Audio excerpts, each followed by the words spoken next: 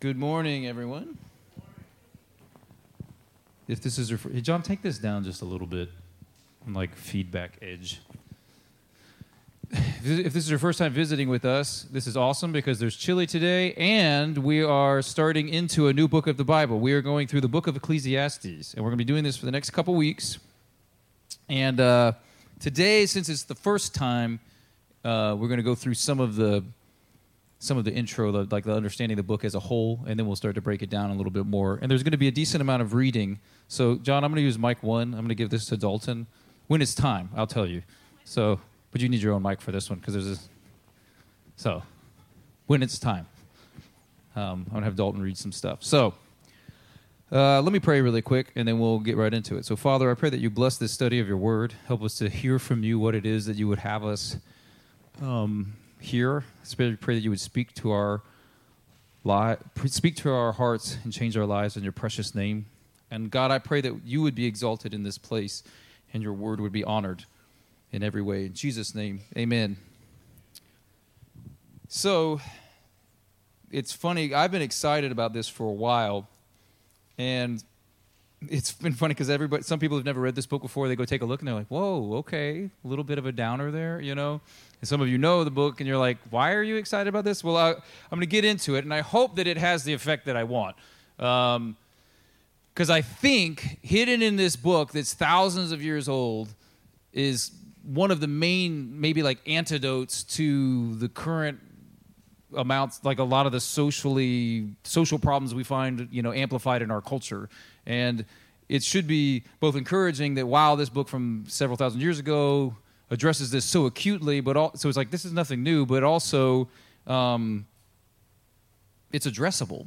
You know what I mean? Like you don't have to live the way we've been living and that kind of thing. And so let me give you just a little bit of background so you understand what we're looking at, especially if you've never heard of this book before.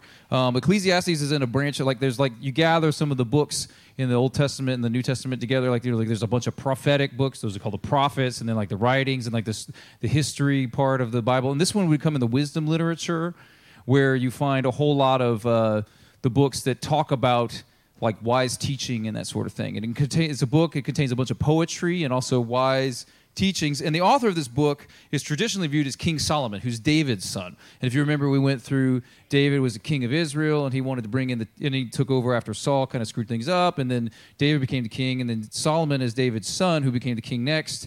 And David had brought the ark back to Israel, but God was like, I'm going to have your son build the temple, and Solomon did that. And there's an interesting story in 2 Chronicles 1. You can see Solomon is kind of starting off, and he goes to the tabernacle and does these sacrifices for God. And I'll just read this to you in verse 6 of 2 Chronicles 1. Solomon went up to the bronze altar before the Lord in the tent of meeting. That's where the Ark of the Covenant was, and offered 1,000 burnt offerings on it. That's a lot. That night, God appeared to Solomon and said to him, ask for whatever you want me to give you. Okay? And then he says a bunch of things. And in verse 10, this is where he kind of answers. Solomon says back, give me wisdom and knowledge that I may lead this people, for who is able to govern this great people of yours? In verse 11, God said to Solomon, since this is your heart and desire, and you have not asked for wealth and possessions or honor, nor for the death of your enemies, which is intense, since you have not asked for a long life, but for wisdom and knowledge to govern my people over whom I have made you king, therefore wisdom and knowledge will be given to you. This is God saying this now. And I will also give you wealth, possessions, and honor, such as no king who was before you ever had, and none after you will ever have. So Solomon asks God for wisdom, and God gives him wisdom. And then throughout his life, Solomon writes several books of wisdom. And there's a kind of another rabbinic tradition where of these three you see Song of Solomon is one of the book attributed to him. And that's like, so the tradition is this, that as a young man who's now been given wisdom by God, he writes the Song of Solomon. This is kind of like a young man's perspective. And then as like, midlife man, which is me now, he writes the book of Proverbs, which is a whole bunch of sayings about how to live and truths about God and this kind of thing. And then tradition is that this is the old man going, here's what's really up, guys. And it's not against any of those other ones. It's just a different perspective. And I thought about it like, if you and I were like, we're going to go on this mountain hike. If you like hiking, if you don't like hiking, you have to think of something else. But if you were like, let's go hiking, and there's this big mountain, and there's like the young guy where you're like, I'm really excited, and I got all my new stuff, and da-da-da-da-da. And then when you get like, you're kind of the guy that's like, I got to the top now or something, and you're like, okay, that was harder than I thought it was going to be, and all these other things. And then there's the guy who comes all the way back, and he's like, okay, if I had this to do again, here's some thoughts, And so that's the tradition there. So there's this, you need to see that. We're kind of starting at the back end. Now, you have a Bible, so you can read the other ones too. So, and if you read Song of Solomon, you may be surprised if you never read that. He was writing as an old man to the younger person. And kind of this is what's interesting about this book, is it's pretty understandable, I'll get into that in a second. The kind of a core overarching theme would be an old man teaching a young person they can only find meaning in God alone and not in earthly possessions or pleasures. That's kind of the Cliff Notes version of the whole thing. And it starts with this idea of meaninglessness. The first phrase in the whole book is everything is meaningless, which is like, whoa,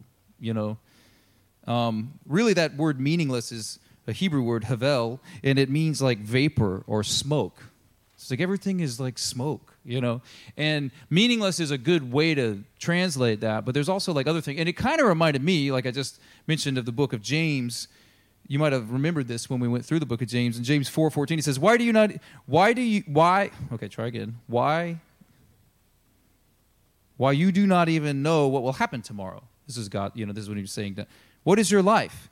You are a mist that appears for a little while and then vanishes. So there's this idea that our human life in and of itself is so utterly meaningless. It appears for a little while. It goes, there's nothing really to grab hold of there. And these are themes that you're going to start seeing echoed through the whole Bible. He also uses a phrase a lot called chasing after the wind, which is supposed to mean like, you can't do that. You're kind of chasing after nothing. But then he goes through a lot of details in the book. He's like, let me give you some examples. And that's mostly what the book's about.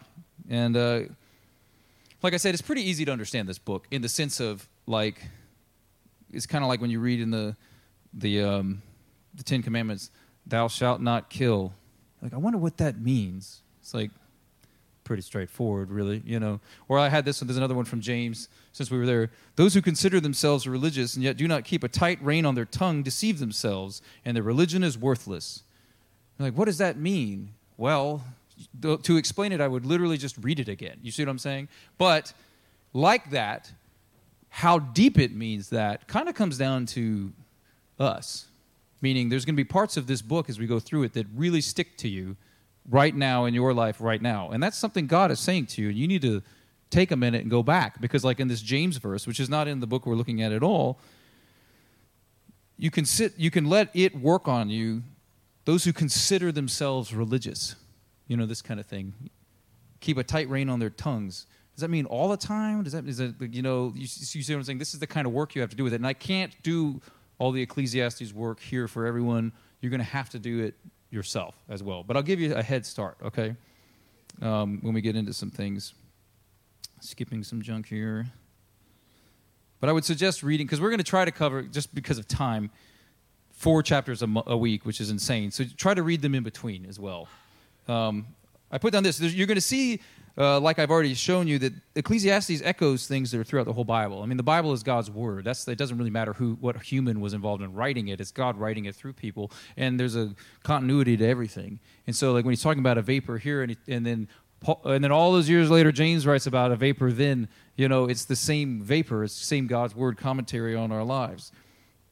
And I also found this, because he talks about, like the summary we gave about finding your purpose in God and not in all these things. This is another potential summary. If you're like, I want to write down, like, okay, if I want to understand this whole book, this is a suggestion from me of a good place to find it. In 1 John 2:15-17, you see this. Do not love the world or anything in the world. If anyone loves the world, the love for the Father is not in them. For everything in the world, the lust of the flesh, the lust of the eyes, and the pride of life come not from the Father, but from the world.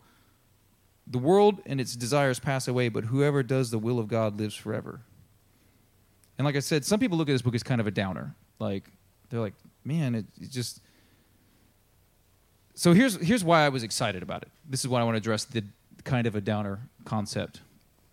I was in a moment, this was several years ago, I was struggling with some things in life, like you do, and I was driving somewhere and was worried about stuff that I don't even know what it was. And it seemed like a really big deal. And for some reason, one of the phrases from this book came into my head. And I was like, that's in Ecclesiastes. And I was like, well, I got a long way to drive, so I'll just play it. So I went on my app, like you have, and I hit play. And then I listened to the whole thing. And I felt, oh my gosh,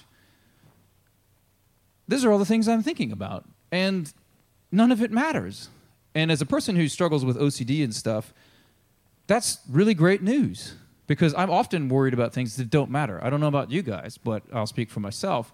I worry a lot or find myself thinking a lot about things that don't matter at all. But they sure feel like they do when I'm sitting there in the moment.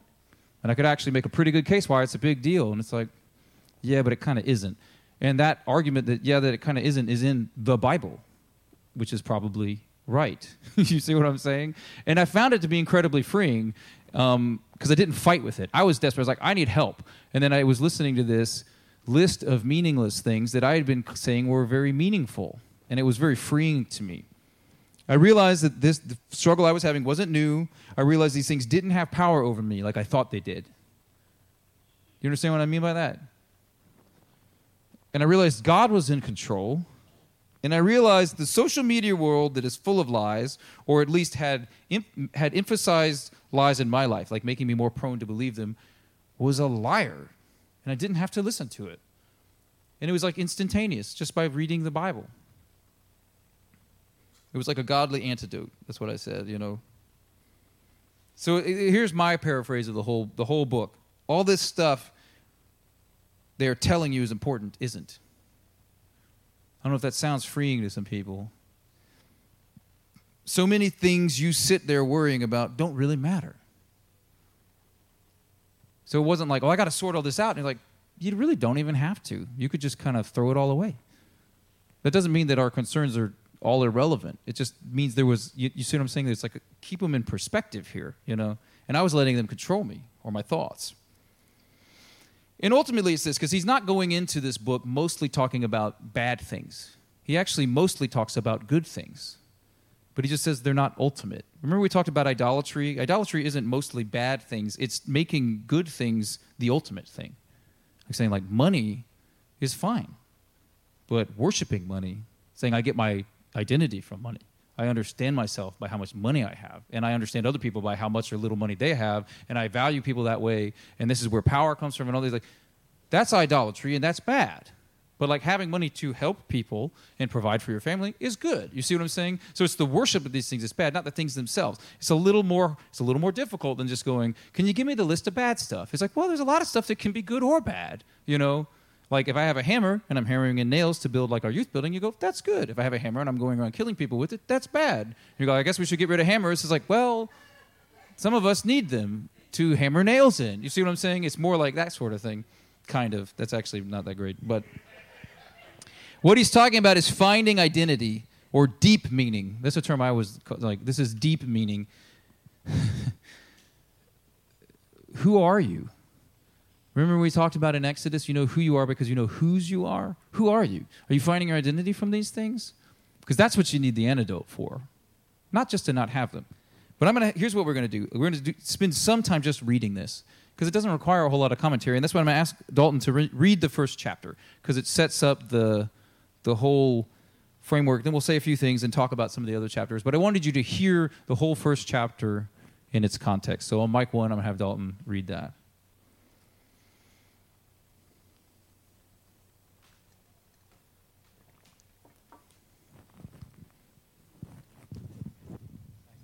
Ecclesiastes chapter 1.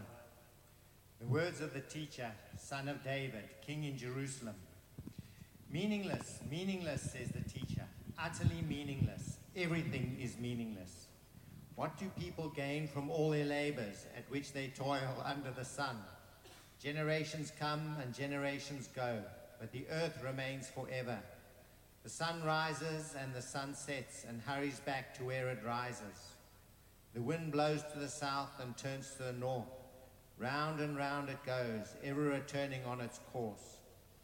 All streams flow into the sea, yet the sea is never full. To the place the streams come from, there they return again. All things are wearisome. more than one can say. The eye never has enough of seeing, nor the ear its full of hearing. What has been will be again. What has been done will be done again. There is nothing new under the sun. Is there anything of which one can say, look, this is something new? It was here already long ago.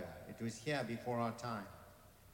No one remembers the former generations, and even those yet to come will not be remembered by those who follow them. Wisdom is meaningless. I, the teacher, was king over Israel in Jerusalem. I applied my mind to study and to explore by wisdom all that is done under the heavens. What a heavy burden God has laid on mankind. I have seen all the things that are done under the sun. All of them are meaningless, a chasing after the wind. What is crooked cannot be straightened. What is lacking cannot be counted. I said to myself, look, I have increased in wisdom more than anyone who has ruled over Jerusalem before me. I have experienced much of wisdom and knowledge. Then I applied myself to understanding of wisdom, and also of madness and folly. But I learned this, too, is a chasing after the wind. For with much wisdom comes much sorrow. The more knowledge, the more grief. And now moving to Matthew. Later on. Yeah, we'll say that at the end. Yeah. That's going to be the closing part. So I wanted you to hear the whole chunk so that you understand how this is written. This is poetic stuff, and you can start to see in this first chapter that we just read, when he's saying everything is meaningless, he's meaning everything is meaningless if you seek to find your meaning in it. I mean, if you read Genesis 1, God's creating the sun, and he says it's good. So when he's saying everything is meaningless, he's not saying, like, well, that sun God made, it doesn't even, it's not saying that it's bad. He's just saying that he's using these natural examples to say, like, these things, time just goes on. The rivers flow, and they flow to the ocean, and they rain, and they flow again, and the sun rises, and it's going to rise again tomorrow. And there's a certain inevitability to everything that he's grappling with poetically. And he starts to see there's nothing new. Like a lot of things we feel for the first time. And since we feel it for the first time, sometimes we're like, does anybody else know about this? The answer is yes, they do know about it and might have written a lot about it. And then he starts to reflect on, even if you do a whole lot of great stuff, you still die and no one remembers you. And it's funny, it's a guy we're talking about his book thousands of years later, and he would probably go, yeah, but I still meant what I said. Like, in earthly terms, it just doesn't matter.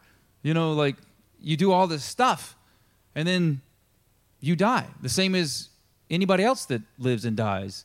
And so, like, if you're trying to say before God, I'm going to earn these things, like earn God's love, he's like, well, it's going to be meaningless whatever you're done with it. And you need to just start to feel this relief, I hope, that even if you do it all right, it'll come to nothing because you die just like everybody else. So if you're trying to fix it yourself, you can't.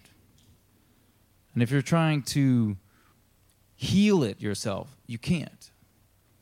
And if you're trying to, all these kinds of things, he's like, but he can. And we'll get to that.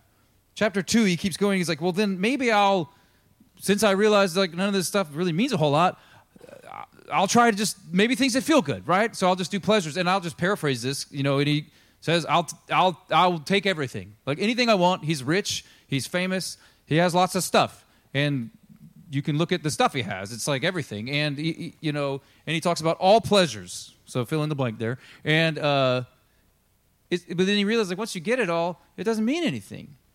I was thinking this because, remember, the eye is never full, he said. Like, you always got more stuff you can see that you want, or remember I just read in 1 John, the lust of the eyes and all that kind of stuff, lust of the flesh. And, you always find something else you need. This is how advertising works. The guys got smart about 120 years ago. Advertising, when it started, was letting people know, like, hey, I make buttons for shirts. If you need some, I have some for sale. And then when the Industrial Revolution happened, they can make way more buttons than shirts needed. So they're like, we have to figure out a way that people need more buttons. And so they invented what we call advertising now, where they're like, you really need this, and we're so used to it, we don't even think that's a thing that didn't exist before. Well, it didn't.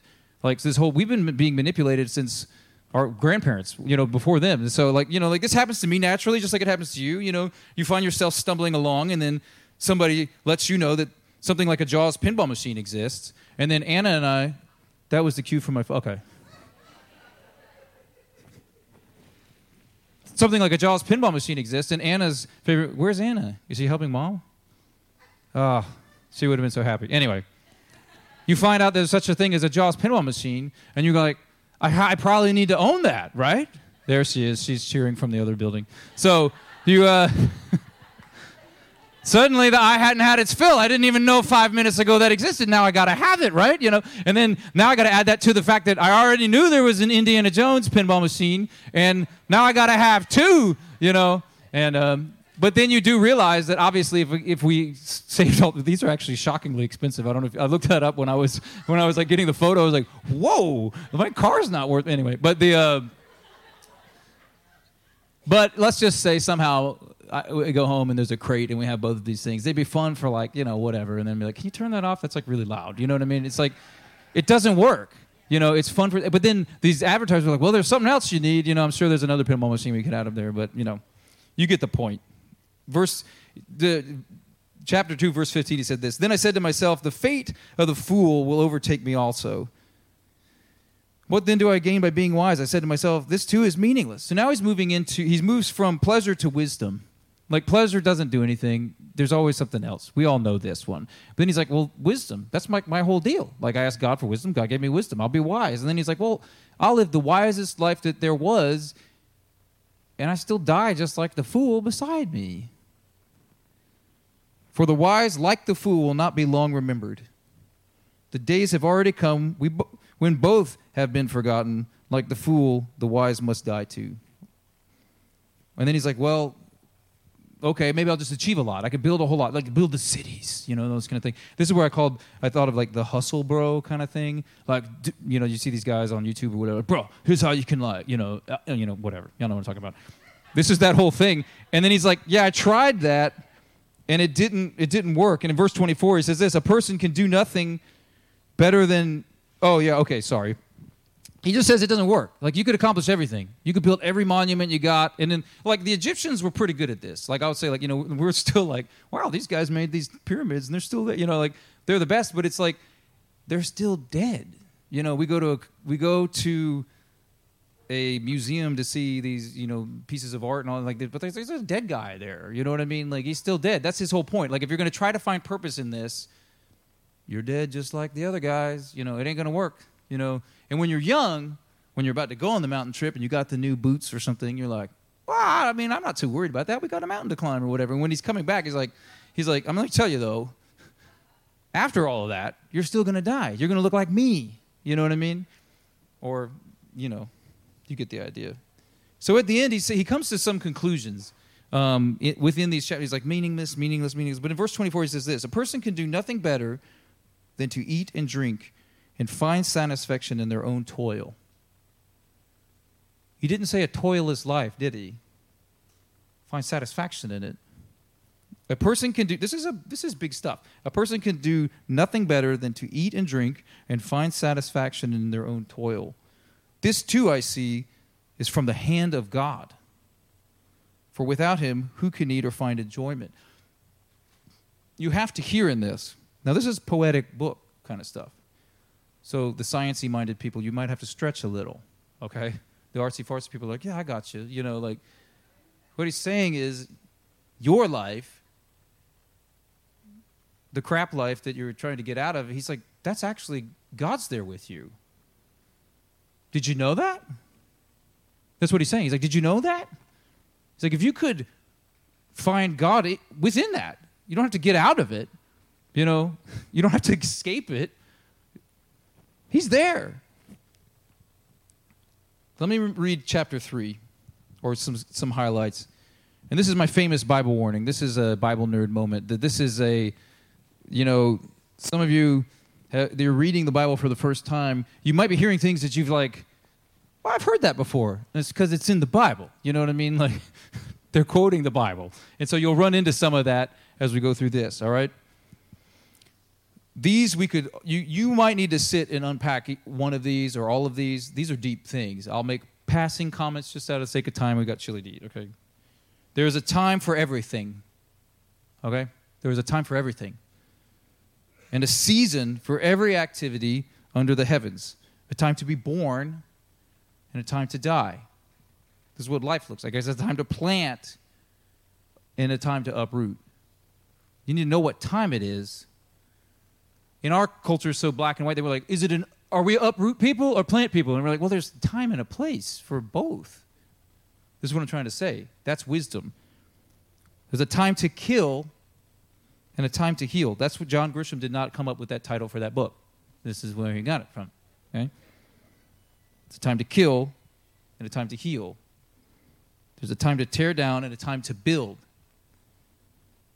There's a time to weep and a time to laugh. We need to not lose our sense of humor, guys. That's one of the things I'm concerned about in this current society. Like, that's not funny. Like, actually it is. And humor is important. There's a time to laugh. It's in the Bible. It's not all the time, but there is a time. A time to mourn and a time to dance. That's an interesting pairing, isn't it? You might need to think about that. A time to scatter stones and a time to gather them. A time to embrace, and there's time to refrain from embracing. There's a time to search and a time to give up.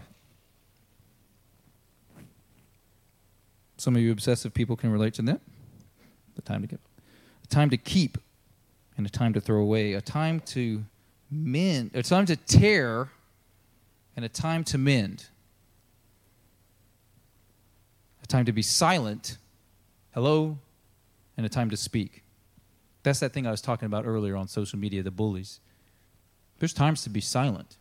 You don't always have to, reshare their junk or whatever. A time to love and a time to hate.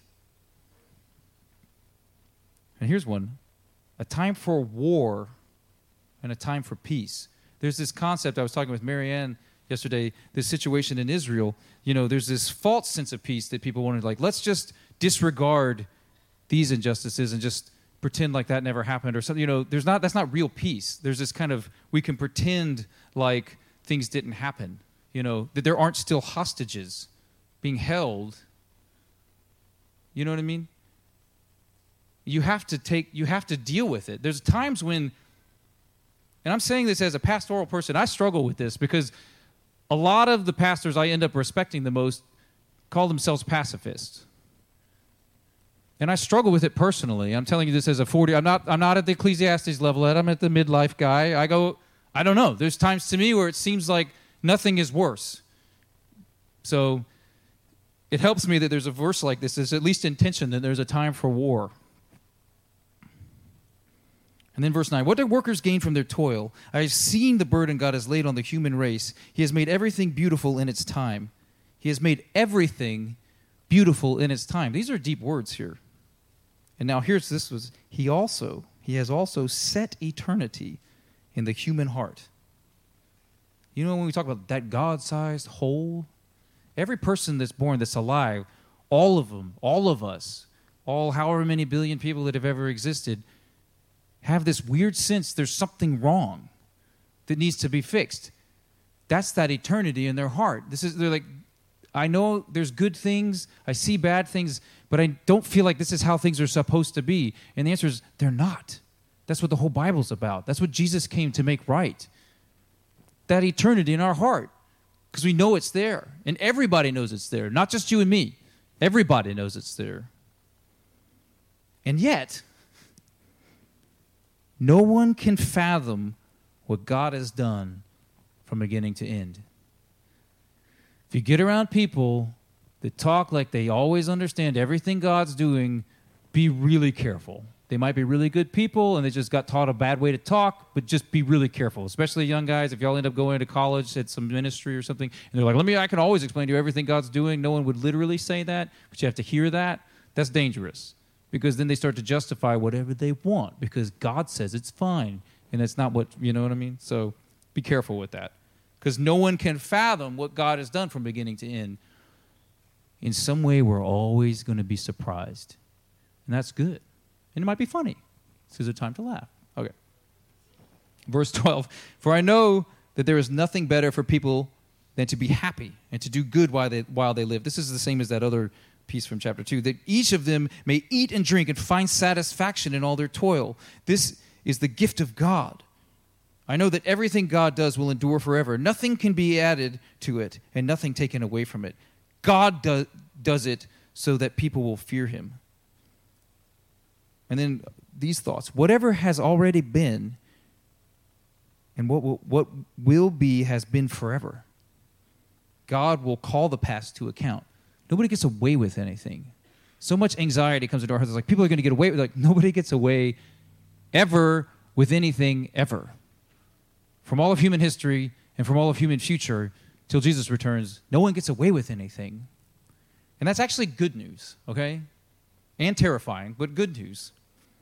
And I saw something else under the sun. In the place of judgment, wickedness was there. And in the place of justice, wickedness was there.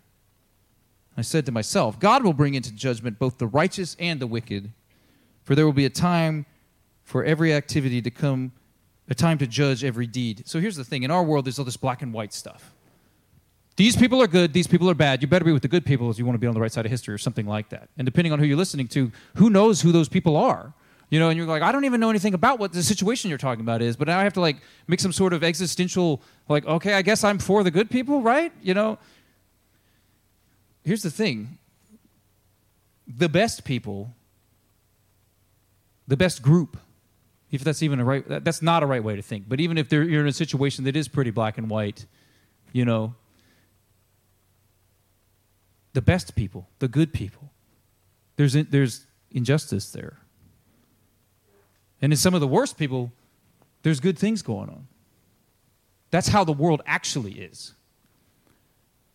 And so what he says is, I get it. I'm not the judge. God is. And I don't have to worry about me judging God's going to do it. God is doing it. God will do it whether I want him to or not. And it takes a lot of that pressure off, because you're not going to be able to know enough to have an educated opinion on every world event that ever happens. Can you hear me?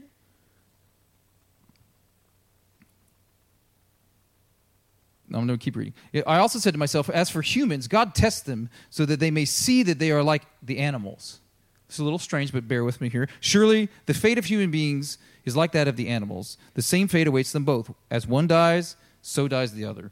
All have the same breath. Humans have no advantage over animals. Everything is meaningless. All go to the same place. All come from dust, and to dust they all return. That's another, have you ever heard this? Oh, dust to dust. This is where this is from. Now, this is an interesting thing. If you're ever wondering, if you ask your mom, you say, like, did our pet that died go to heaven or something like that? This is the only verse that I know of in the entire Bible that even addresses the subject, okay? So this is the answer, okay? As far as I know, Kevin might know better, or Brandon, but who knows if the human spirit rises upward and if the spirit of the animal goes down into the earth? Did you hear the answer in that? We don't know.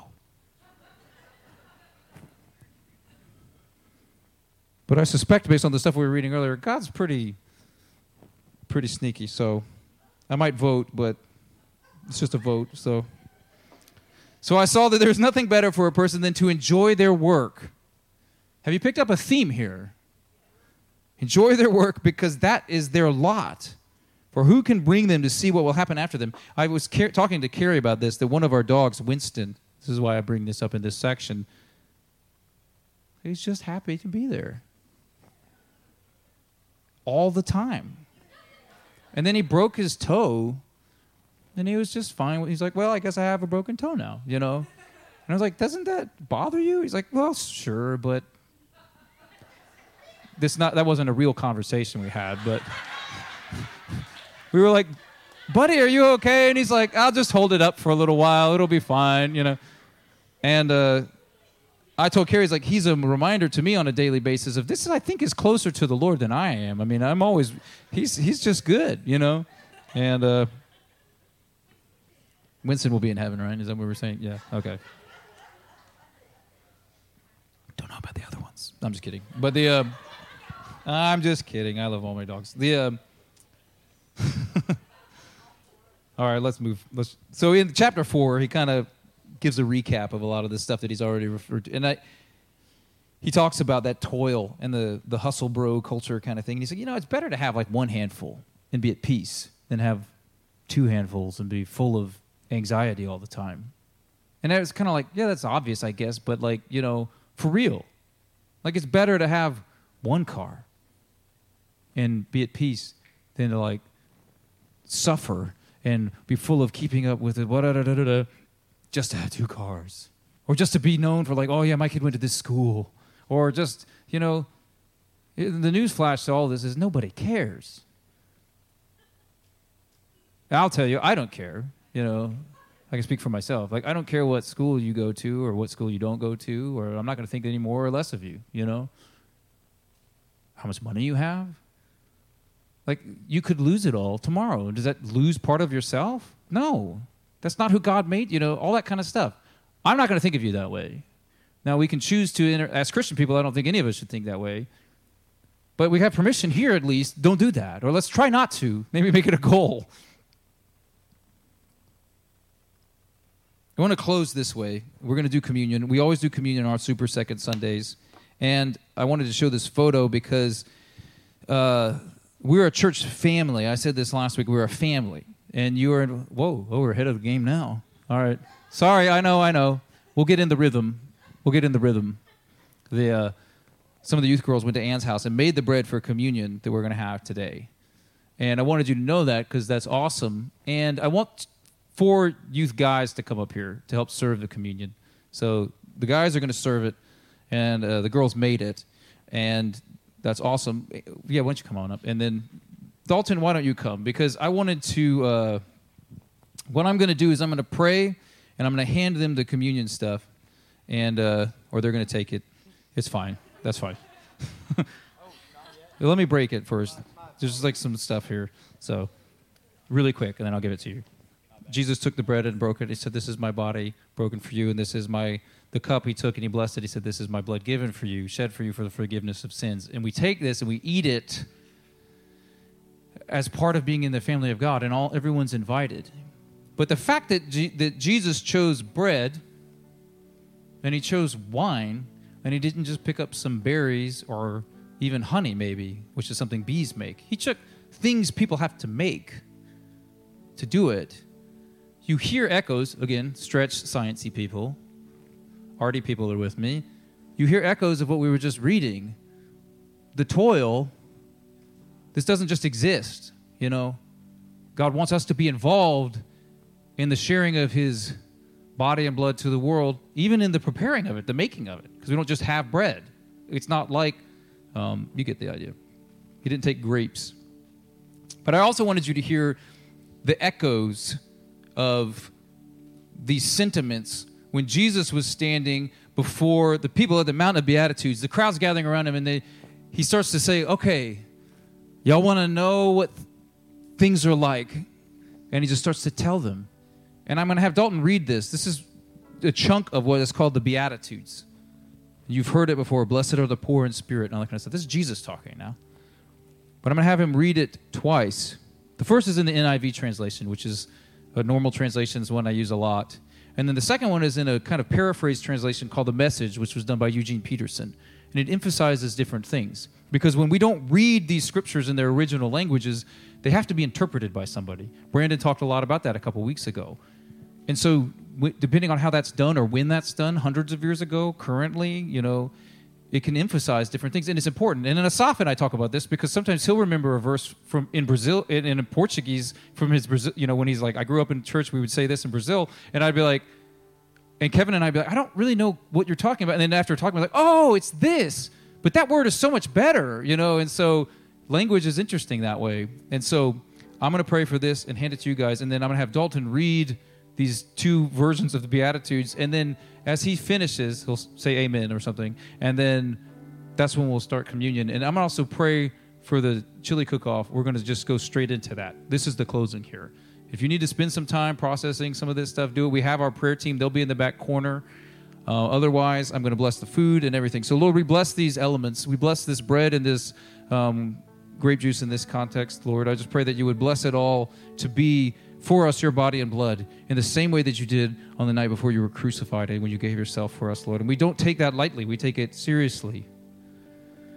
I pray that you bless this time that we gather here, that we have fun, that you would bless the food that we're going to eat, the chili that we take, and then we eat it and we have fun, and then it's just a good time. And also, Lord, I pray you bless the fellowship here, that we would get to know each other. And bless this time, Lord. Help us to not leave burdened, especially with the things we talked about today. Set us free.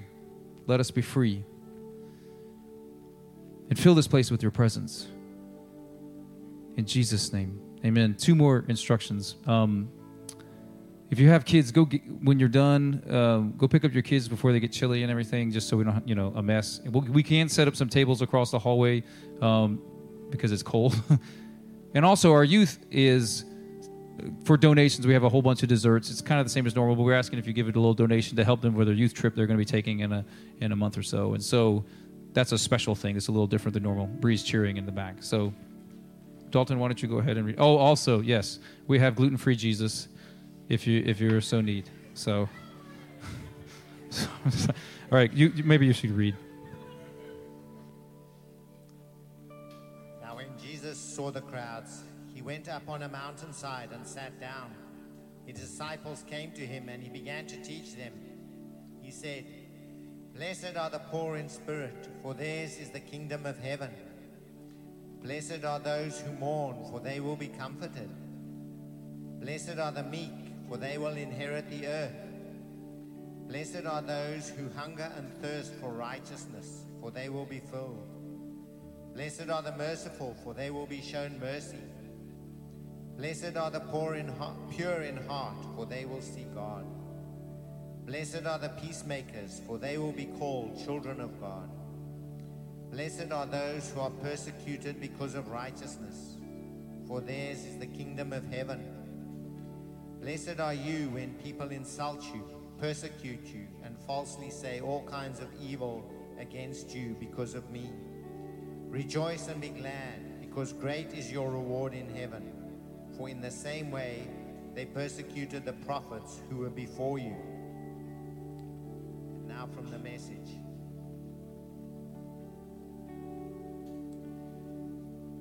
When Jesus saw his ministry drawing huge crowds, he climbed a hillside.